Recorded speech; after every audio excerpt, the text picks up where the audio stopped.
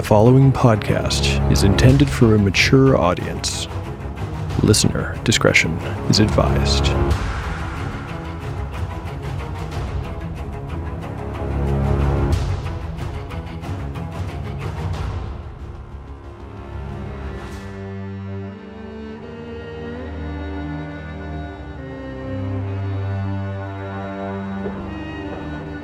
Welcome back to Tale of the Manticore.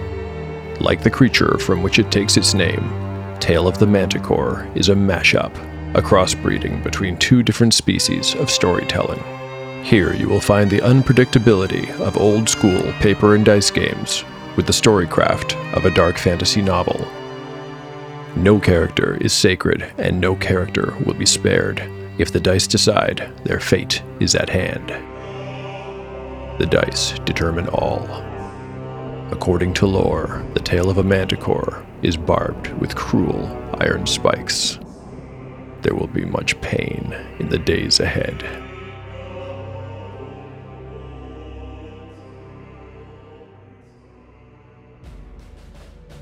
Last time on Tale of the Manticore.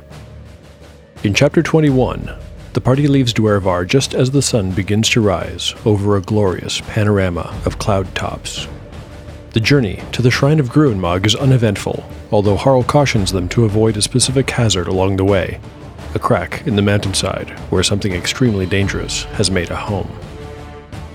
The difficult trip down the side of the mountain is over after a few hours, but when they arrive at the shrine, something seems amiss. The front door is ajar, which Harl finds mildly alarming. The party enters cautiously, and soon faces a new threat. 4 fully grown fire beetles move aggressively towards them. The ensuing fight concludes with victory for the companions, but at a cost. Both Kagan and Harl have sustained minor injuries. If there's any more fighting to do, they'll need luck on their side to prevail.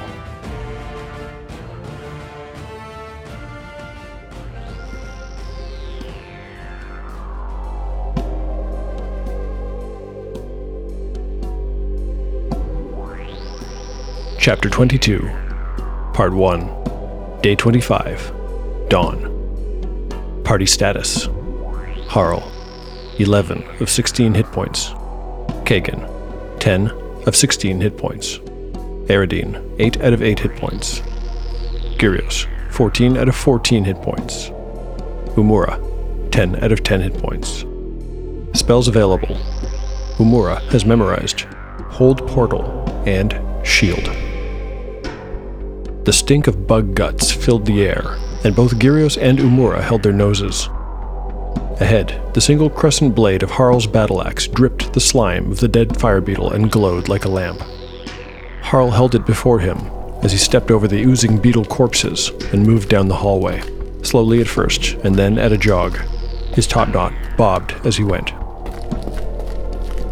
Salamalani, he called. "Oh, please don't be in there. Salamalani!"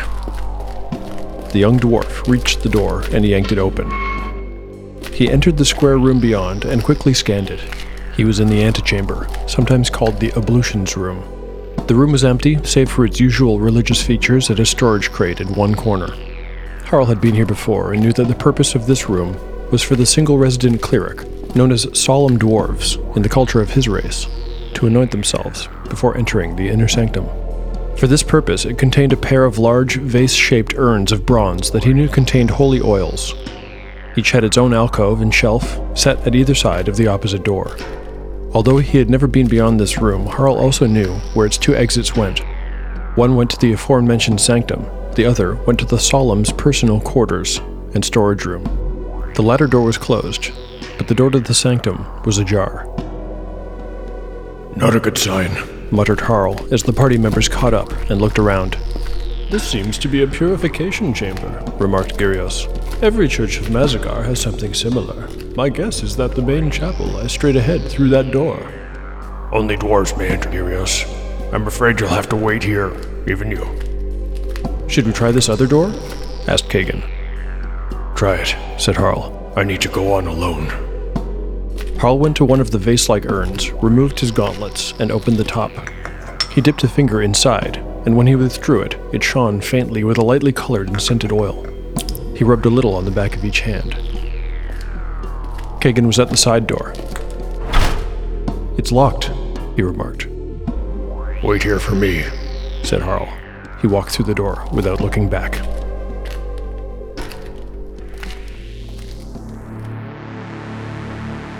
The oil that Harl has anointed himself with is holy and magical. Any dwarf that performs this ablution ritual will get a +1 bonus to all attack, damage, and saving throw rolls and ability checks. This bonus will last for 6 hours. The oil may not be removed or stored elsewhere without losing its power.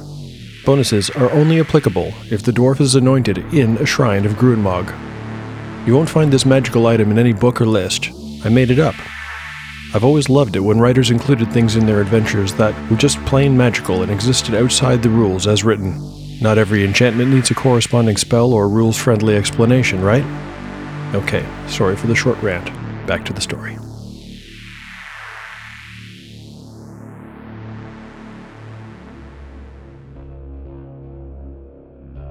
The door opened into a corridor that was identical in its symmetry and length to the one by which they had entered. As Harl made his way through it, alone, the stink of the dead Branabil was steadily replaced by a new, but equally foul smell. The smell of rotting meat. As had the entry hall, this one terminated at a door of polished steel, and, like the others, it was partially open, although this door opened inward. Harl burst through it, and his heart immediately sank at the grisly scene he beheld on the other side. Solemn Milani was a woman he had known well for many years. She was kin, even if she could not exactly have been called a close friend. The cleric, what was left of her, was sprawled face down across the altar. A dark pool of blood covered the top and ran down the sides in dried trickles. It had pooled at her knees, which were still bent in prayer. It looked as though she'd been attacked and killed while at devotion. The Solemn of Gruenmog give away part of their identity when they take up the call of faith. The symbol of this sacrifice is the expressionless iron mask they wear at all times. Solemn Milani's head was turned to one side, and, as Harl circled the altar to get a closer look, her dead eyes caught his through the slits in that mask. The juxtaposition of the violence that had been done to the cleric's body against the permanent placidity of the metal face sent a wave of horror through the dwarf. He swallowed hard and brought the glowing orange blade of his battle axe closer to the corpse to inspect it more carefully. As Harl brought his glowing weapon closer, the full horror of the scene was revealed to him. Hands, arms, neck, and bare feet. The flesh of the Solemn, wherever it was exposed, had been minced or eaten away. It was clear that the beetles, with their razor-like mandibles, had been feeding on this corpse for some time. Lacerations crisscrossed the skin in some places. In others, the flesh had been completely eaten away. Harl realized that the odd sound that they'd heard as they'd entered must have been the sound of the beetles chewing on pieces of the cleric's body that they had torn off of it. Harl scratched his bushy black beard. Had the Solemn been attacked by the Branabil while she had been praying? It didn't really make a lot of sense. First of all, it would have been extremely unlikely, although not impossible, for the creatures to have come into the shrine on their own. Solemn Milani would not have left the door open while praying, and even if she had, the chance of these creatures having wandered by at that time, it seemed suspicious. Moreover, although it was plausible that they'd surprised her while she was defenseless and had her back to them, it was odd for her body to be found thus. Would she not have gotten to her feet and tried to escape or fight? Harl decided that he needed to take a closer look. He gently grasped the ruined shoulder of the priestess and turned her body over.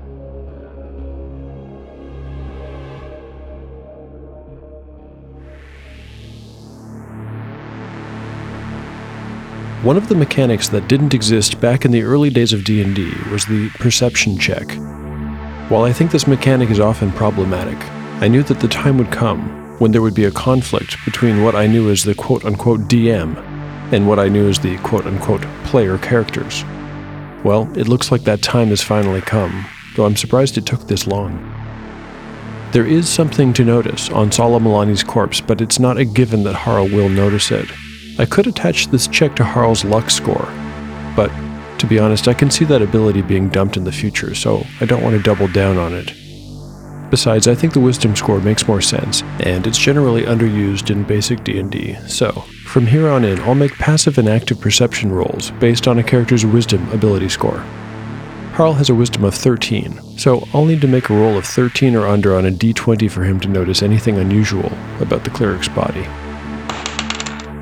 I've rolled a 3.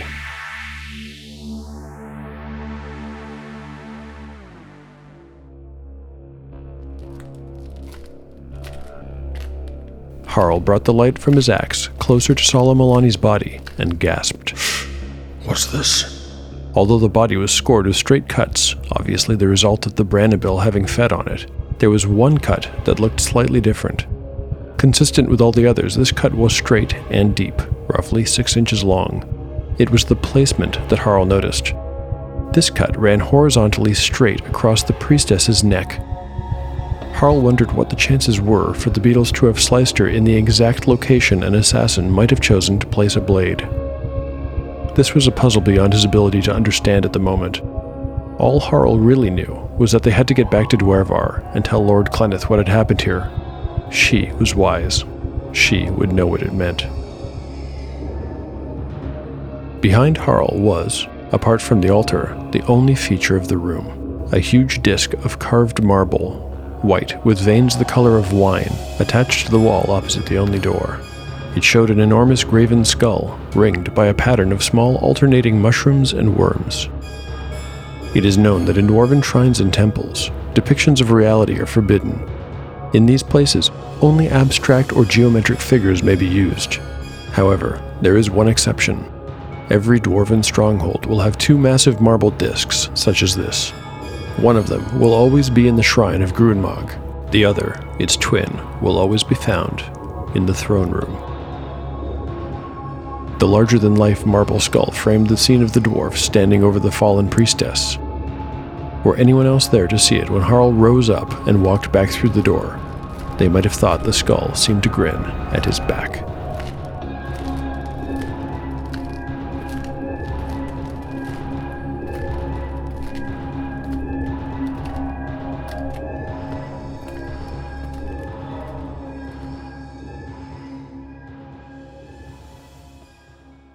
Hail and well met, traveler. My name is Kylin, and I'm the host of the Threat Dice podcast. Come join us every Friday as we talk everything about tabletop RPGs. We've covered topics like alignment, how to run a session 0, magic, charisma, world building, homebrewing, and RPG system topics like Pathfinder, Numenera, Zweihander, and more. We have advice and discussions for GMs looking for new ways to approach old topics, and for players who want to broaden their horizons.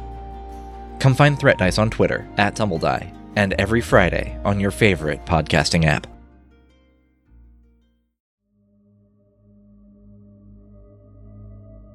Part 2. Barak Ironskin was easily the most imposing figure in Dwervar. He was the patriarch of the Ironskin family. He had a face like a battlefield and a personality like a handful of nails. Old Barak was also one of the oldest dwarves of the Highforge. In fact, the only dwarf senior to him was Clenneth Stonecarver herself.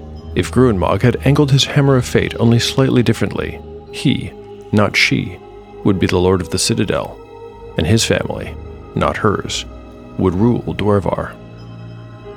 When Anatar, the youngest adult of his kin, visited him, it was early morning and Barak was just finishing a breakfast of blue tip fungus and Lowlands beer.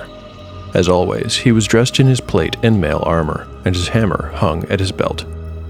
Like many dwarves of his generation and disposition, he never took off his armor. Some dwarves of other families joked that the elder dwarves even slept in their armor. This was all the funnier because it was true. The only time Barak doffed his plate mail was to have it oiled or to have himself cleaned. Many of the older generation had lived their lives as warriors and could not shed their habits, even in times of peace. The young Anatar bowed deeply at the waist and stayed in that position of genuflection for some time while Barak finished his mug. Rise up, kin. You were right to come so swiftly. Always. You were a good boy. Send me after them with a few good dwarves and a quiver of bolts. We'll cut them down for you, and never shall they set foot in the Dwervar again. Anatar was full of youthful anticipation and desire to please. From what you say, they've already been into our home. They've spent time here. Anatar wanted to answer, but he did not know how to. I only saw the fish eaters leaving with the dwarf and their company towards Gruenmog's shrine. I do not know how long they were here. One of the Pigeon Lord's brood, sure as stones. Shall we suffer the humans to walk in our very halls, Anatar? Something must be done about it. And the human-loving pillow dwarves as well. Barak scratched at a scar on his left cheek. It was one of many, but this scar in particular must have once been a grievous wound. It began at his jawbone and ran vertically, up to part his eyebrow, right in the middle. The eye itself had been cut by the strike, but not lost. Now it was milky white and useless. It seemed to look not into this world, but some other realm of spirits and secrets. Unlike Lord Clenneth, Barak had a fiery temper and was given to fits of rage. He did not consider this a personal flaw or weakness, quite the opposite. He could presently feel the frustration begin to curdle in his belly, and he welcomed the sensation. Already his plan was being upset by those man-loving stone carvers. They could not possibly know of his plans. This excursion to Gruenmog's shrine must be a miracle of dumb luck. Only 3 weeks ago he had sent his youngest son, Halmir, to the shrine with the supply crate. The plan was already underway, and it was a good plan. Halmir had slit Sola Malani's throat and then opened the box, which contained 4 young Brannabil. They would have spent many days feasting on the cleric's body, destroying the evidence of the murder, and replacing it with new evidence. It would seem to whoever discovered the tragedy weeks later, when the next supply crate was delivered, that the cleric had been killed by the Brannabil. The families took turns delivering the supply crate so he could be sure that none of his kin would be there when the body was found. By the time it was found, the insects would have matured. They would either be present as a plausible cause of death, or they would have wandered off on their own accord in search of new food, and only the devoured body would remain. Either way, he won. Then he could concentrate on removing another of Clenneth's allies and come one step closer to his true goal. My lord, Anatar interrupted his thoughts. shall I call my brothers together and form a party to hunt down these intruders? No, Replied Barak after a moment of consideration. I would not let you down. Anatar could not hide his disappointment. He studied the floor. only you will go. Alone. Alone? My lord, there are 5 of them, and Barak waved a hand in the air, cutting off the younger dwarf mid-sentence. You will go alone. When you reach the lair of the Dolai Anir, find a place in the rocks from where you can shoot and disappear. Then, you will wait.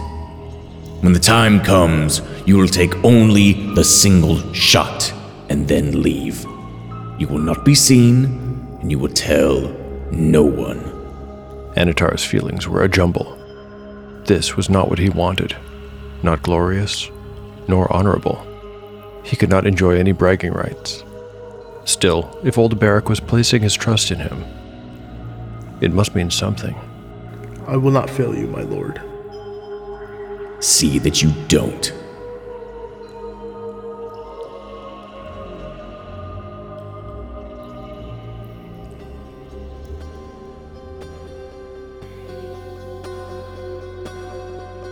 Chapter 22, Part 3, Day 25, Early Afternoon. Party status: Harl, 11 of 16 hit points. Kagan, 10 of 16 hit points. Eridine, 8 of 8 hit points.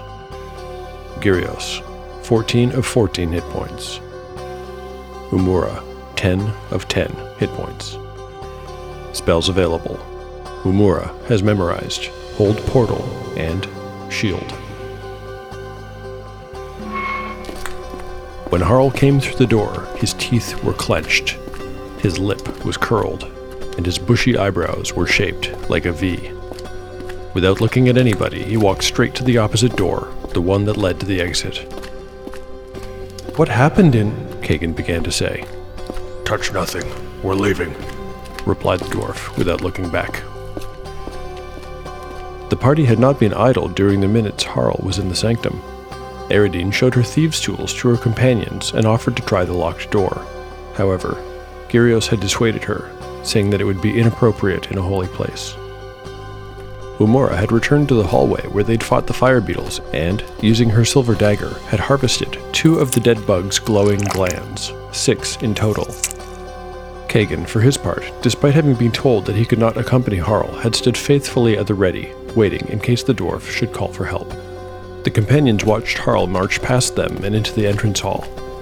They heard a noise that must have been the sound of the dwarf kicking the fire beetle corpses, and some words in his language that, despite her study, Umura did not recognize. She guessed correctly that they were the kind of words one does not learn in lessons and books.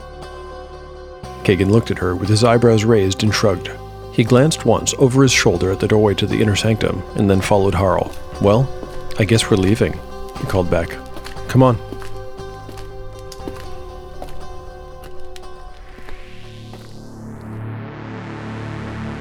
What does the party see when they exit the shrine? I don't normally roll for weather at random, but why not? I like the simple system of rolling a d20 and describing the weather based on the result. The higher the number, the nicer the day. I rolled an 11, so the weather hasn't changed much. It's a sunny day and warm, maybe a few clouds overhead. Certainly the weather will not hinder them as they make their way back up the mountain. The party reforms their marching order of Harl and Kagan in front, followed by Gyrios and Umura and Eridine in the rear. When the path is too narrow to walk two abreast, Harl will take the lead, and Gyrios will walk ahead of Umura.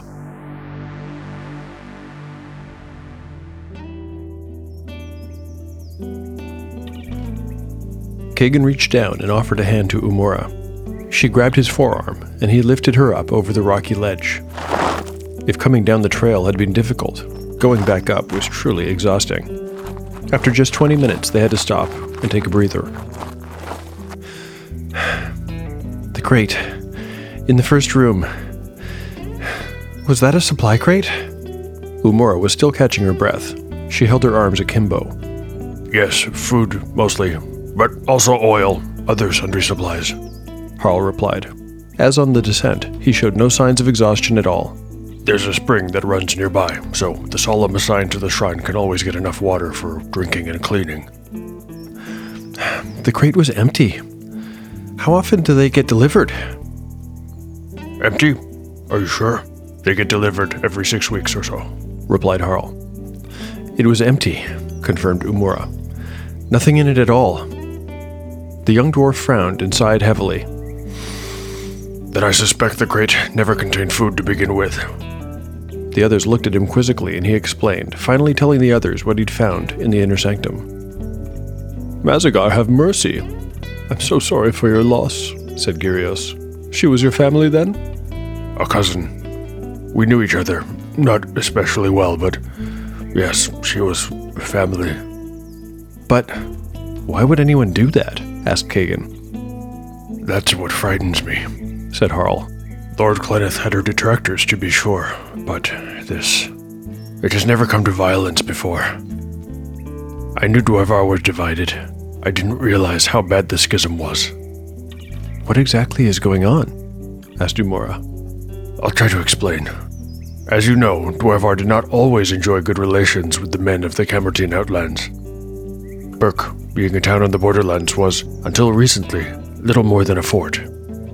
My father told me a little of this history, said Kagan. Go on. It wasn't much of a fort, either, to be honest. Didn't need to be. The relations between dwarves and men were prickly, but rarely came to blows. Go back a few more years, maybe 50 or 60, and the history gets bloodier. But trust me that Dwarvar never had much interest in the Flatlands. That makes sense, said Umura, nodding. But I still don't understand how your people have come to be divided. When Lord Clenneth took the throne, Harl did a quick mental calculation. 38 years ago, the troubles with the Camertine had all but dried up on their own. Lord Clenneth slowly began to forge a peace with the town of Burke. Back then it was known as Fort Burke. I think I understand, said Kagan. The people who were involved in the earlier conflicts didn't want that. Just so, Harl said.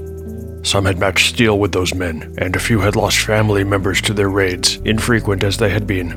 The truth is, most of the humans involved in those fights were white-haired and toothless by the time Calendus took the throne, but dwarves have long lives and long memories. Harl took a sip of water from the skin and passed it around.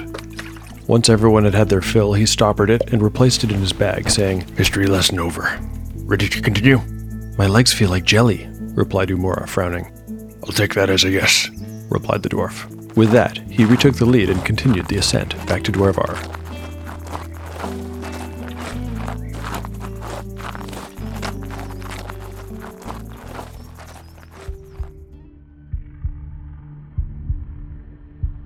Up ahead, concealed from the approaching party, one dwarf crouched, hidden among the rocks. Anatar Ironskin heard their approach before he saw them. He steadied himself and checked his crossbow for the 20th time. His heart began to hammer in his chest. The shot was an easy one. A child could not miss it. But if he should miss... No, don't think about that. He fit a quarrel into his weapon and waited. They were close now. 100 feet away. He raised his weapon. 80 feet. He aimed. 60 feet. Dolai Anir. By the stones, this felt dangerous. One shot was all it would take. 40 feet. He pulled the trigger. The bolt flew towards its target and struck true. Of course, no one in the party was hit. Not even close. Anatar had not been aiming at them.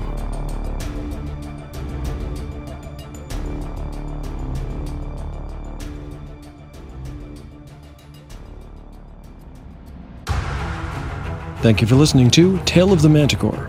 If you like what you've heard and you'd like to support the show, please consider leaving a 5-star review on iTunes or some other podcatcher of your choice.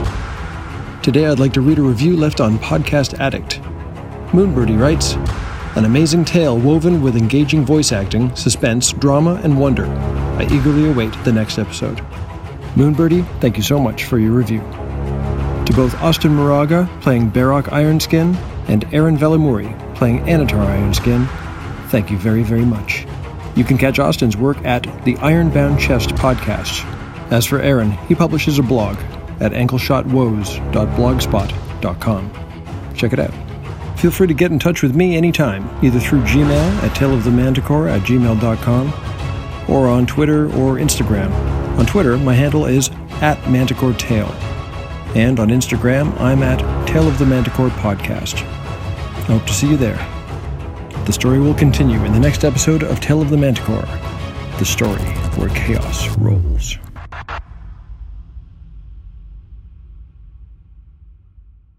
My name is Estrella. Allow me to buy you a drink as you spin your tale of adventure. Have you ever wondered how heroes begin? Who were they before they started their journey? How did they get to where they are today? Did they decide to answer the call, or did life answer the call for them? Hear their stories and more in Tales of an Adventure, an in-character character interview show celebrating the characters people bring to life in TTRPGs. The show follows Isra as she wanders the world, striking up conversations with various people she meets along the way. Whether you're looking for more shows to listen to, or you're just looking for something a little different, Tales of Adventure is the show for you. Tales of Adventure is hosted and produced by me, Brianna Toiber, as part of Pseudonym Social, a creative podcast network. You can find us on Twitter at Pseudonym Social, and you can also find us online at patreon.com/pseudonymsocial and www.pseudonymsocial.wordpress.com. If you are interested in having your character on our show, feel free to let us know.